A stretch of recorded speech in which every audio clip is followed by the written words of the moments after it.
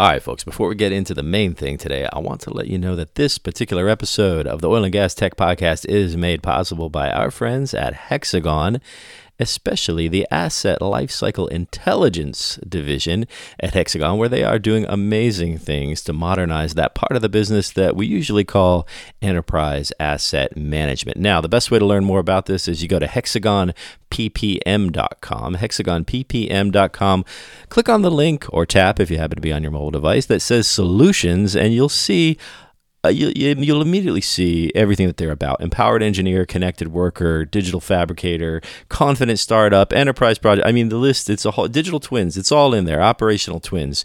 Have a look at what Hexagon is doing in enterprise asset management. hexagonppm.com. An industry under pressure. Innovation in its finest hour. This is the Oil and Gas Technology Podcast, where sharp minds reveal the brilliance and sheer determination turning great ideas into new realities. Hear about how it happens in real life with your host, Michael O'Sullivan. The views of the host are expressly his own and should not be construed as the views of any other corporation, consortium, governing body, or interplanetary federation.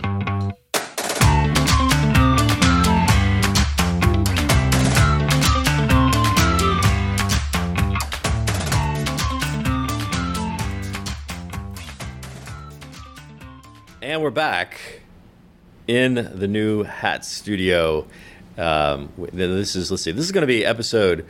I think this is 153, episode 153 for the Oil and Gas Tech Show. But this is only episode number 3 here in the new studio. And of course, the studio is I say it's ours, but really it's been made possible by our friends here at ARC Specialties. And I have today Haavard Oestensen, who I only know how to say your name because you taught me the last time you were on the show. I'm impressed you remembered. That's an achievement. It kind of sticks with you. So welcome back. Thank you. And it's a little cooler this time, though, than last time, right? Last time, we were at the Cannon last time, I think. We were. I love the place. Great. Yeah, it's good. It's good. And we love the Cannon, too. They're great people, and we still do a lot of things together with them, but, it's nice to have... This is better. It's nice to have some robots. And we have an addition. So for those of you who've been following along at home, Dan and the guys have now installed I don't know if you can see this on the camera, but I don't even know what you call it. It's a hand. It's a grabber. It's a grabber. The robot now has a grabber. I bet we could. And we've got the. We do have Johnny got the Hat Studio hats. So the hat is now a thing. There's only one, so I don't think I'm supposed to give it to you. But I would bet that we could get the robot to grab the hat. Oh, look at that. There, just like that. Fantastic. Now it has a purpose. Technology. It has a purpose. Amazing. But the robot itself doesn't move. So whatever it's going to grab, you got to get... I don't know. I'm going to be watching this thing. That's all I know. If this thing starts moving in the middle, then, something weird has happened. Anyway, so Haavard, thanks for coming back. Kongsberg Digital is where you're still working there, right? Yeah, still work there. Okay, and and I know you're... I don't remember exactly what we'll get to that in a second, but I don't remember exactly what your whole role entails, but I do know that digital twins are like a big part of what you're doing. Yeah. But for those who maybe missed you the last time, a little bit like who are you and how did you get here? Don't go back to those are the big questions. Don't go back. Really? I wasn't prepared for that. We were discussing Jordan Peterson before we turned the camera on. We could have done a podcast on that too. Yeah, we could have. I didn't say why are you here. I just said how did you get here? That helps me narrow down a little bit. Yeah. So. I work for Kongsberg Digital. It's a technology company based in Norway. My role there is Vice President of Growth. So what that essentially means is I'm responsible for our commercial success with digital twins and production simulations in the energy market.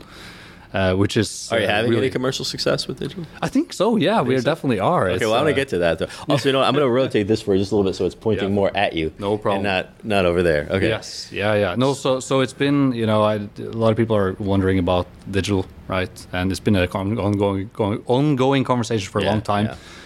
people used to ask why. Why should we do this? We already do it, and they're often right. But what we have observed is that the conversation about digital twins has gone from why to how are we going to do this. So there's now a kind of a consensus that's forming around this topic, which is really nice when we've actually invested in digital twin technology for a long time.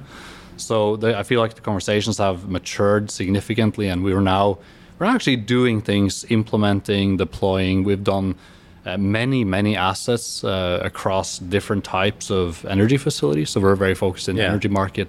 So we're building up a good experience around that. Yeah, good. And you are from Norway originally. Originally from Norway, 15 years in Houston though. So now we're getting a little in between there somewhere. Yeah. So when I go back to Norway now, Kongsberg is a Norwegian company. Of course. But when I go back to Oslo, so I was just back in Oslo, they call me the American guy, right? And when I'm here, it's really, like, you're the Norwegian guy. That gets you right here, though, doesn't it? Yeah, because now you fall in between two chairs. Yeah. Like you're one of those people who are like, I've been out of the motherland for a while. So, but originally, absolutely, yeah.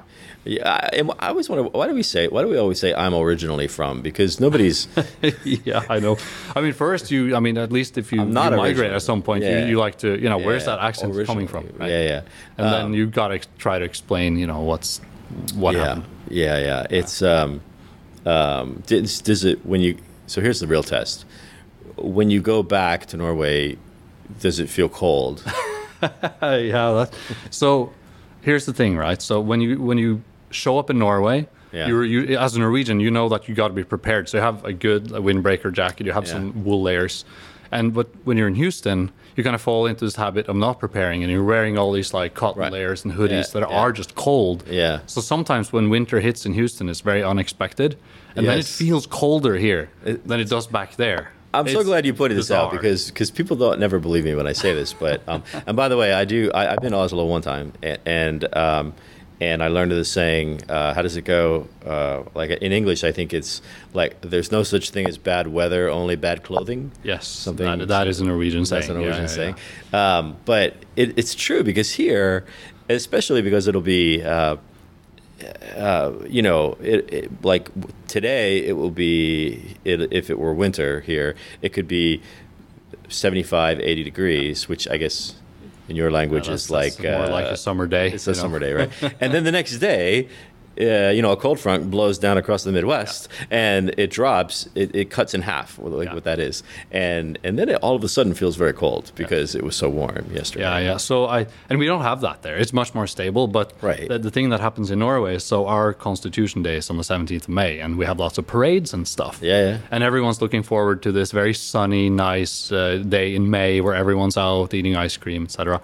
And this happens more often than not, but every now and then, you have snowfall on the 17th of May, and it's a complete chaos, and people are very disappointed, and they start talking about how short the summer is, etc. So, you remember those things, and as you live here, when you live here as a Norwegian, you learn more to appreciate these hot, steamy days in Houston, because at least you get summer. But you do get a little tired of that, too. It hardly ever snows in May here.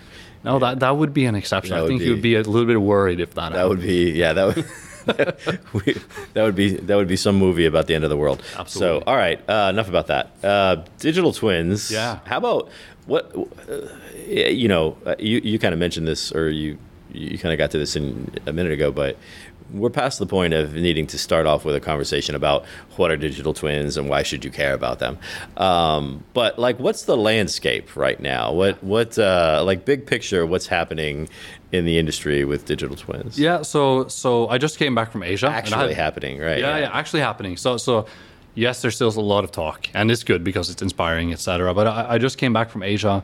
The conference there, talked to a lot of different operators. It was actually interesting context because over there's a lot of prospect for developing upstream resources, right? And I know that developing new upstream projects is it's tricky in today's environment, right? But there's clear energy needs. Yeah. And then on the other hand, you have ESG coming in. You have clear, net zero ambitions. All these countries are going for net zero. And the financial game is different. And the financial game, even though the price is high, the financial situation is very different. So the question is really, the operators are asking the financial industry, how can I get access to structured capital to actually fund these projects so I can take FIDs?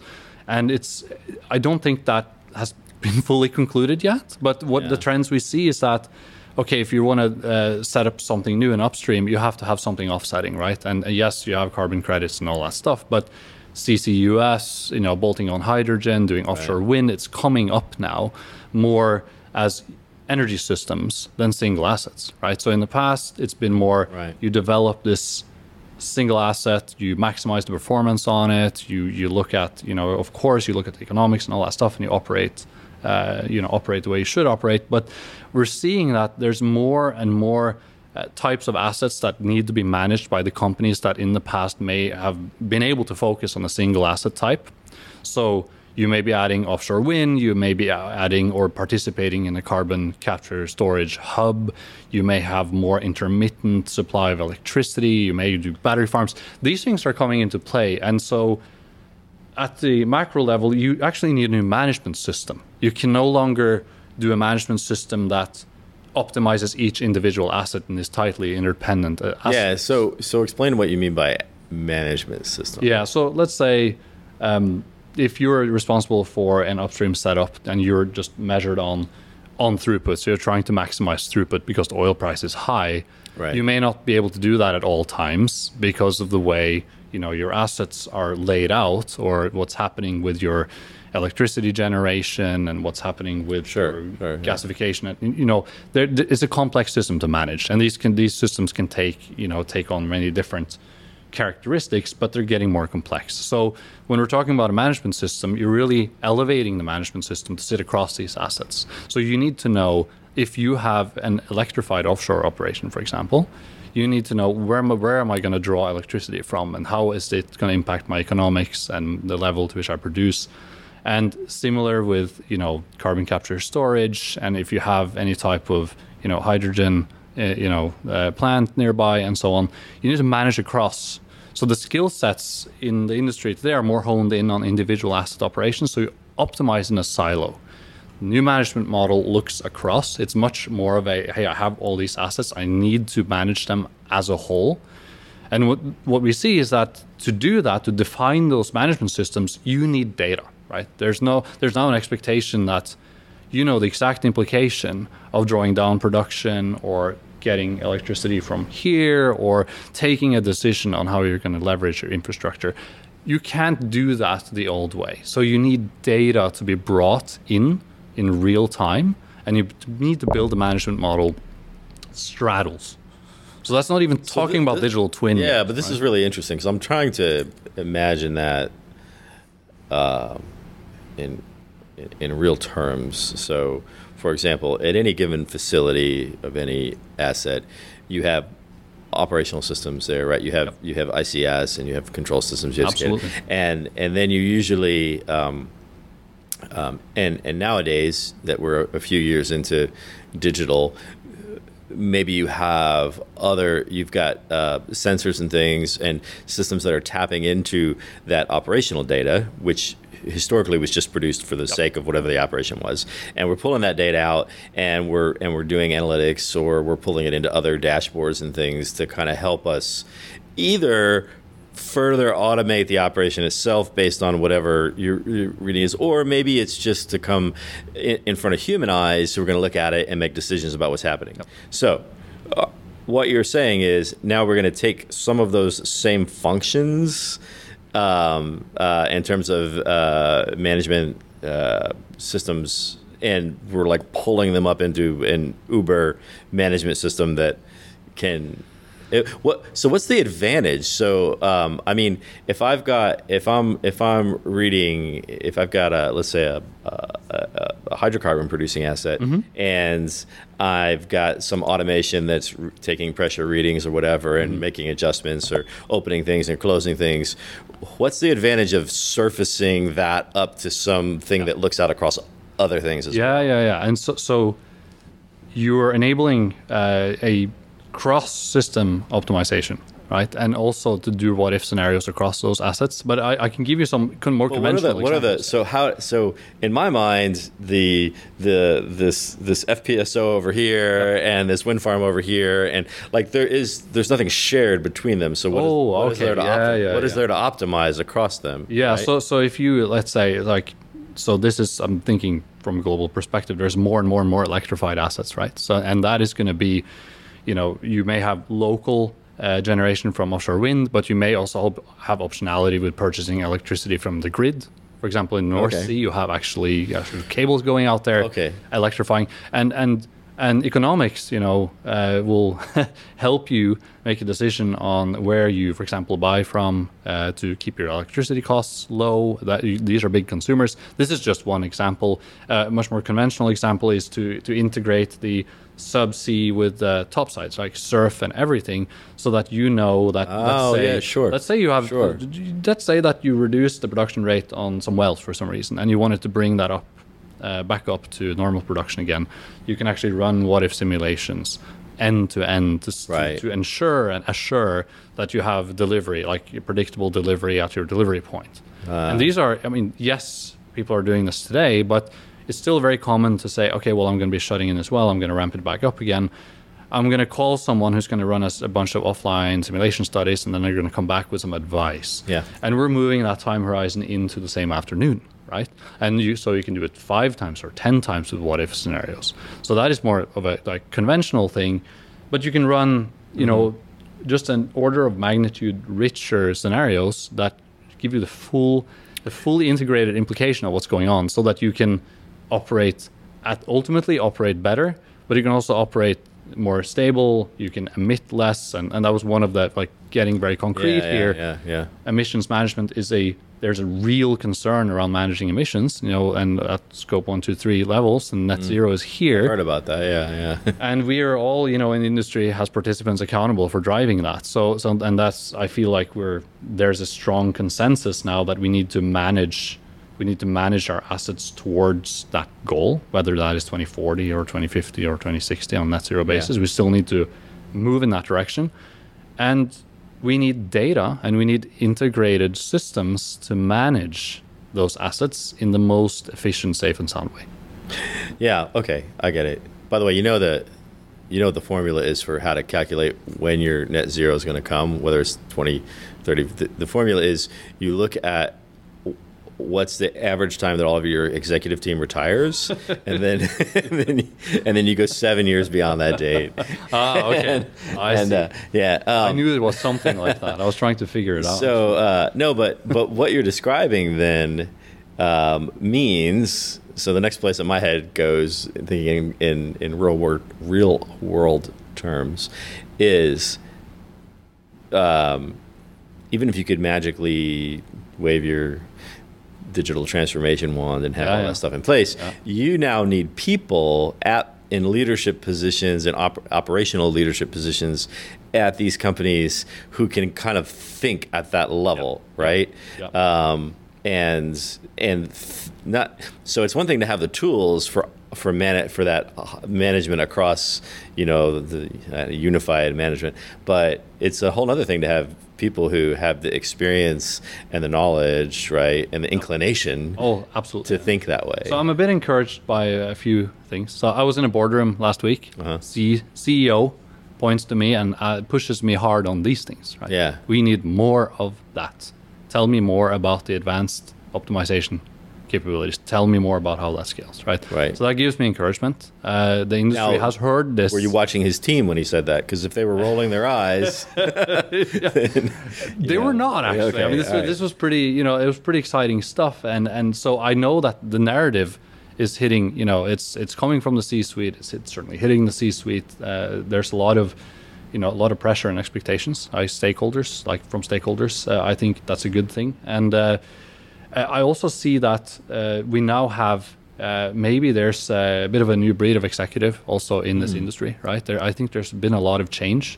What we have seen is that digital has come up as a priority. If you read the various annual reports from very large companies, they more often than not mention that digital is a priority. And I think then it becomes about, okay, but what is it going to be delivered towards, and what is it going to propel forward? And we see a lot of these sustainability, like meaningful sustainability initiatives, like better emissions management, and that comes down to being able to track and trace and understand how much you're emitting, and so it's something very concrete, right? Like taking it to a very concrete level, something we invested in. So we leveraged our simulators to be able to generate what we call virtual sensors. I think I mentioned this a little bit to you last time I was here, but there's specific interest in this area around understanding emissions. Like the measurement system may not be accurate in all cases, and operators are seeking to understand what their total emissions or practical. Like. I mean, and we've talked about this a little bit with some other folks. I think the guys over at Avanade are working on something similar with basically a digital twin for carbon capture. Mm-hmm. The idea being that you can't realistically measure what's coming out of a refinery. Oh, it's hard. It's really hard, right? Yeah. But if you can understand, if you can take certain data points, create some sort of a simulation, a digital twin, and understand what the correlations are, then you can reasonably say that if it looks like this, then that means this is what's happening in real. Exactly, right? and that is down to very much specifics again, right? We have this data quality excuse that's been perpetuated in the energy industry. It's like, I don't want to do anything because I don't have good data quality, right? So we use the simulators to generate good quality virtual sensor readings that we can use to aggregate and understand the footprint of emissions. Right. And then once you aggregate it up, then you can start prioritizing areas, right? You can start prioritizing high impact addressable areas on your facility. So this is about making things real, right? So that's kind of next level down from absolutely. So going from trying to create some sort of a model of the emissions of a whole facility down to putting it on the P&ID. Yeah, right. So and I would say we can all talk about strategy, right? That's kind of intense. I mean, you said that like pretty easy, but that's a big deal. It is, and thanks for saying that, because sometimes we talk about the P&ID, then engineers will say, oh, but I'm already doing this. Like, I have the P&ID, and then I go to my SCADA system or my data historian.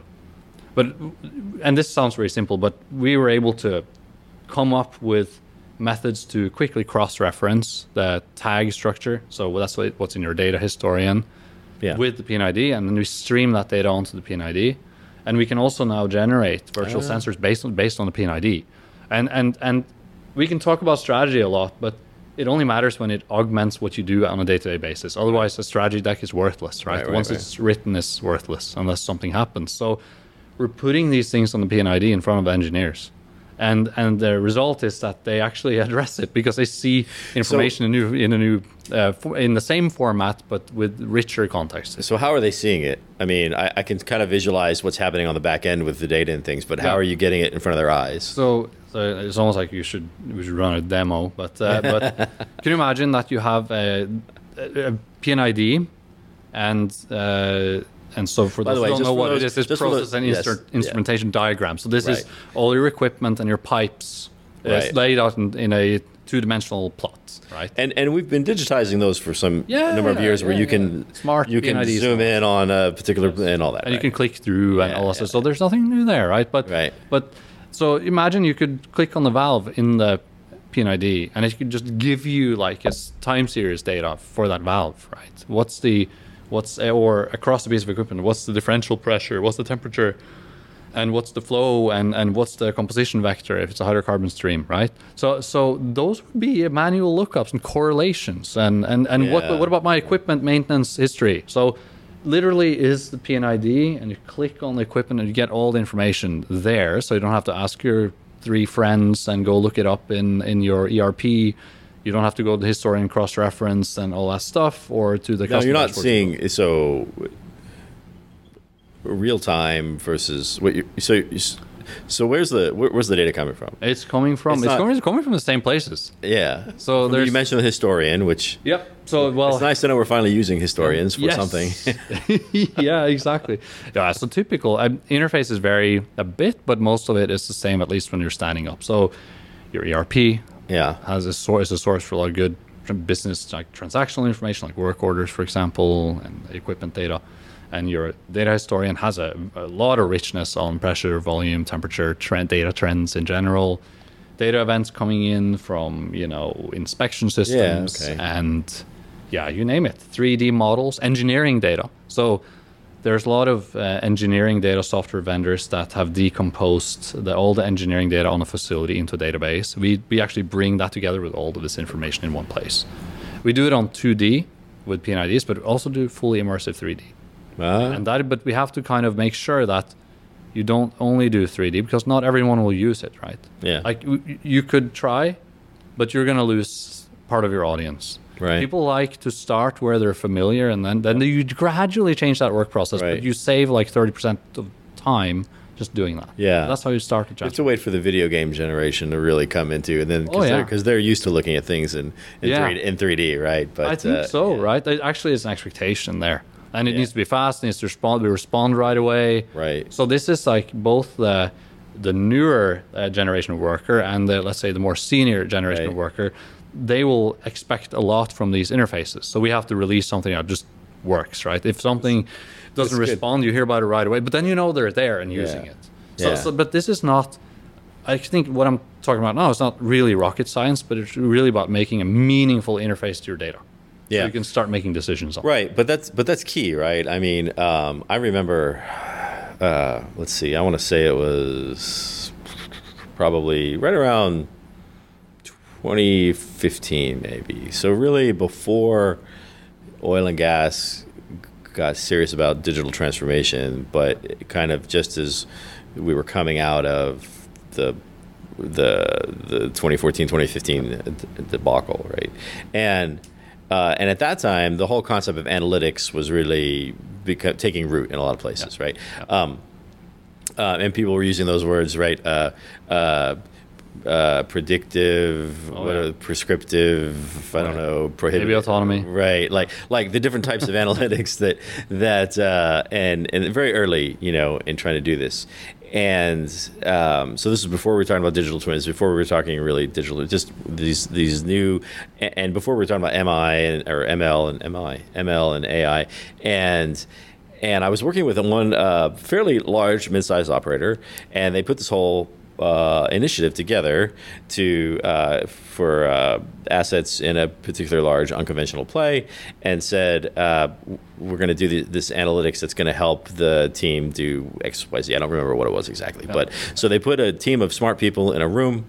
They spent a couple of months pulling together data from all these different places and crunching it and putting it in different ways and they came out with something that said, like, ta-da, here's a bunch of intelligence about what you're doing and what you should do differently. And my first thought at the time was, I said, yeah, but how are you going to take what you just did? How are you going to take what these 4 or 5 people did over the course of weeks and months? Like, you have to operationalize that, and you have to have a regular flow of that data from all the systems to the thing. And the big thing, and this was what I really questioned, was I said, how are you going to get it in front of the eyes of the people who need to see it to make the decisions? Like, the distribution part is, like, without that, you have nothing, right? And oddly enough, when they presented it to a couple of asset managers from the Eagleford, the first thing they said was, that's fantastic. I want that on this asset and this asset and this asset and this asset. And how frequently can you update it, right? And they were like, it took us like 4 months just to do this. So we're well beyond that now, but that's an important point, which is unless you can have the stuff deployed to people with the right frequency and in the right format for them to use in a way that makes sense to them, then it's all just an academic exercise, right? I totally agree. And we're a software company, right? So we're about scale. So we had to find a way to do this really quickly. So we had to, what you're describing, we had to essentially, and we were there in the beginning as well, right? Yeah. But we had to productize it. And that's that's a whole nother. Yeah, that's so. Yeah. So it has to work the same way in two different places. Yeah, and you have to try to, you also have to work with your customer to get a standard set of integrations so that you have the same starting point, etc. But yeah, we went through that exercise, and we went from being more like R&D to being product, and then going from product to like scale product, and lots of learnings. But it's possible to scale, actually. Like there's this conception out there also, I think, within the energy industry, that all assets or operators are very, very different. And they may have, their differences, but what we see is that most of it is the same, actually. It's the same systems. It's very, very similar problems. Their economics may be a little bit different, but I think people in the industry have come to embrace that here. They've definitely come a long way. It's been a lot of interesting conversations over the years, but what we have seen is that we can scale at roughly the same pace across complex operators and also within operators, right? Because there's no secret that operators with rich asset portfolios where many of them have come in through acquisitions, et cetera, or been given latitude to select their own control system and their own kind of suite of systems. You end up with this plethora of systems that feed into whatever the digital or data foundation is. And we had to figure out a way to do that in a very streamlined way and very fast way. And pleased to say that we're now deploying between 2 to 4 months at a kind of scalable product level, so we can go from 0 to nothing in a couple of months on upstream. So 2 months, we've done less too, but that definitely fits kind of the modern expectations. What or requirements, I should say.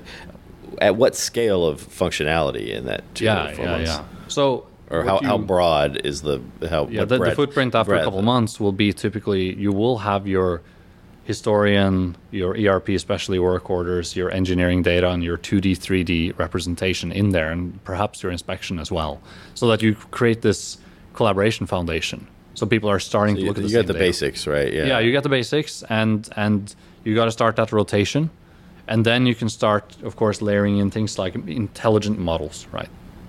After that, and that can be, let's say, you were talking about automation systems, DCS, and so on, right? And often people have invested in some type of analytics package with a vendor, right?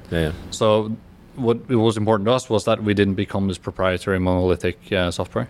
And the software industry has rightfully been accused of being, tending to become especially monolithic. In this industry, And we can't be like that. So our strategy is not to be a monolith. Right. So everything is built on APIs and openness and transparency and partnerships, right?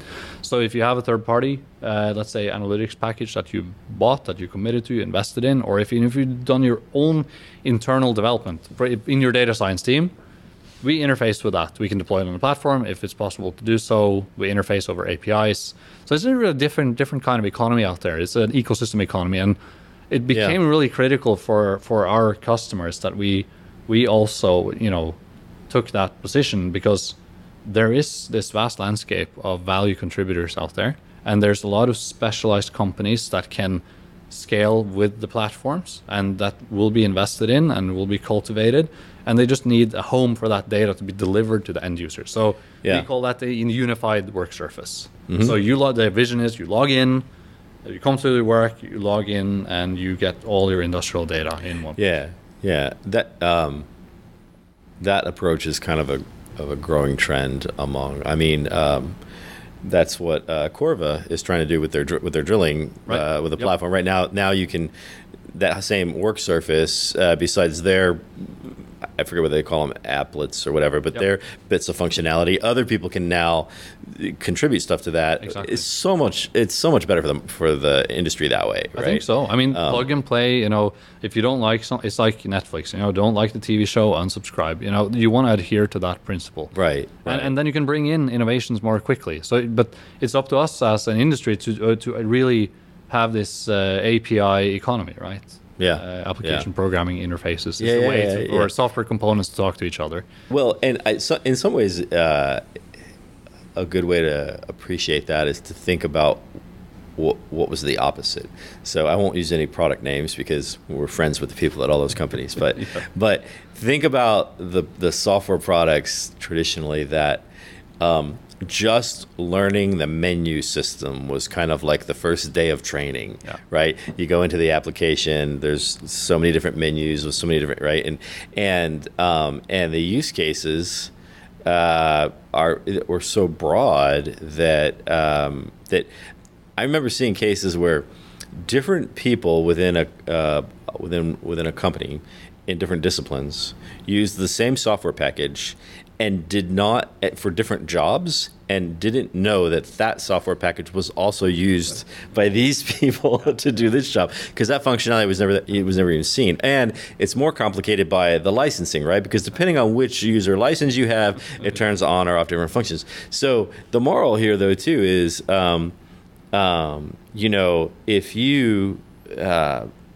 if you're on the sell side of this, right? If you're somebody making software nowadays, and I'm sure, so you're involved in the commercial side, so you probably see this.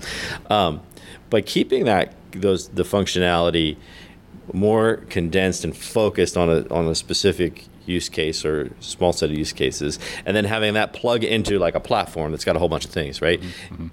Trying to sell that now is much simpler, because it's a simpler transaction to sell this bit to those people who do that thing, right? And then you can sell this bit over here to those people who do that thing, and it's all part of your platform. But it's a simpler conversation to have, like your buyer and your user start to become more kind of the same person. Oh, absolutely, right? It's the value, right? Where's the value? So you got to deliver on value to those end users, right? And that will come in the context of very often a business workflow, right? So if you're a maintenance person, you want to make sure that you can do your maintenance work with a digital twin. That actually helps you do your job. If you're a production engineer, you want to look at hydrocarbon flow. You want to look at what if scenario simulation, that sort of thing. If you're an HSC person, you want to see HSC. You want to say aggregated risk, right? So you got to be able to speak to the audience that is looking for value, and then doing that without creating silos, right? So I think there's a better appreciation for the silo avoidance priority these days, right? Because people need to, again, it comes back to how you want to operate your assets now going forward, right? You're more integrated, and the teams become more, let's say the support model for assets, even in upstream, is becoming more one-to-many. You have centralized control rooms that are overseeing many assets. Right. You're wanting to reduce your logistics trips out to an offshore operation, for example. So you have maybe like an astronaut type person out there who's multi-skilled, but supported by a very qualified centralized control room where you have your 12 PhDs covering all functions sitting, giving the instruction, and you're looking at the same digital surface to analyze the data. So yeah, it's remarkable, because as you're describing that, I'm remembering even just not that many years ago, if you would have been sitting in a room with the people that did those various technical jobs, right, or the science or the engineering or whatever, and describe that world for them. I mean, it wasn't that long ago that if a geologist, like if an operational geologist in Texas was working on a problem and needed to get input from a colleague in a different part of the world, like it was a real it was a real challenge, right? Like just to collaborate with that one person. And now you're talking about, well, we've got the connectivity, so that centralization of control is made possible because we have connectivity now, you have cloud, right? So obviously the digital twin runs in the cloud. It's a URL, right? You can be in, it doesn't matter if you're in the US or Peru or Australia, you can do it. And you see the same data in the same interface. So that became, and this is a cliche, but COVID became like a catalyst for a lot of those things, even in local environments where people couldn't go to site, so or they wanted to avoid going to site more, right? So then they wanted to sit at home and browse the asset and really minimize the trips. So then it becomes real. The strategy deck became a real activity, which is really where it matters, right? So that's the appreciation that you need to have from all the way from the top, but really down to where people are doing meaningful things at the site, right? We're changing out valves or tweaking the production curve on a well, or changing out equipment on a complex facility. That's where you got to add value. Like, for example, isolation planning, right? That happens every day.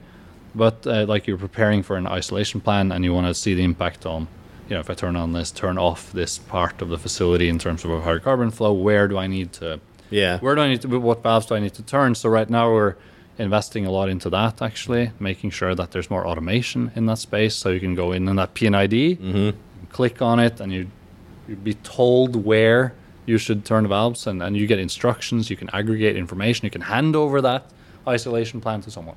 Yeah. Instead of going to 100 different systems and putting in all Excel and PowerPoint, having the meeting, and then sending it over, and then no one really. Maybe you upload the.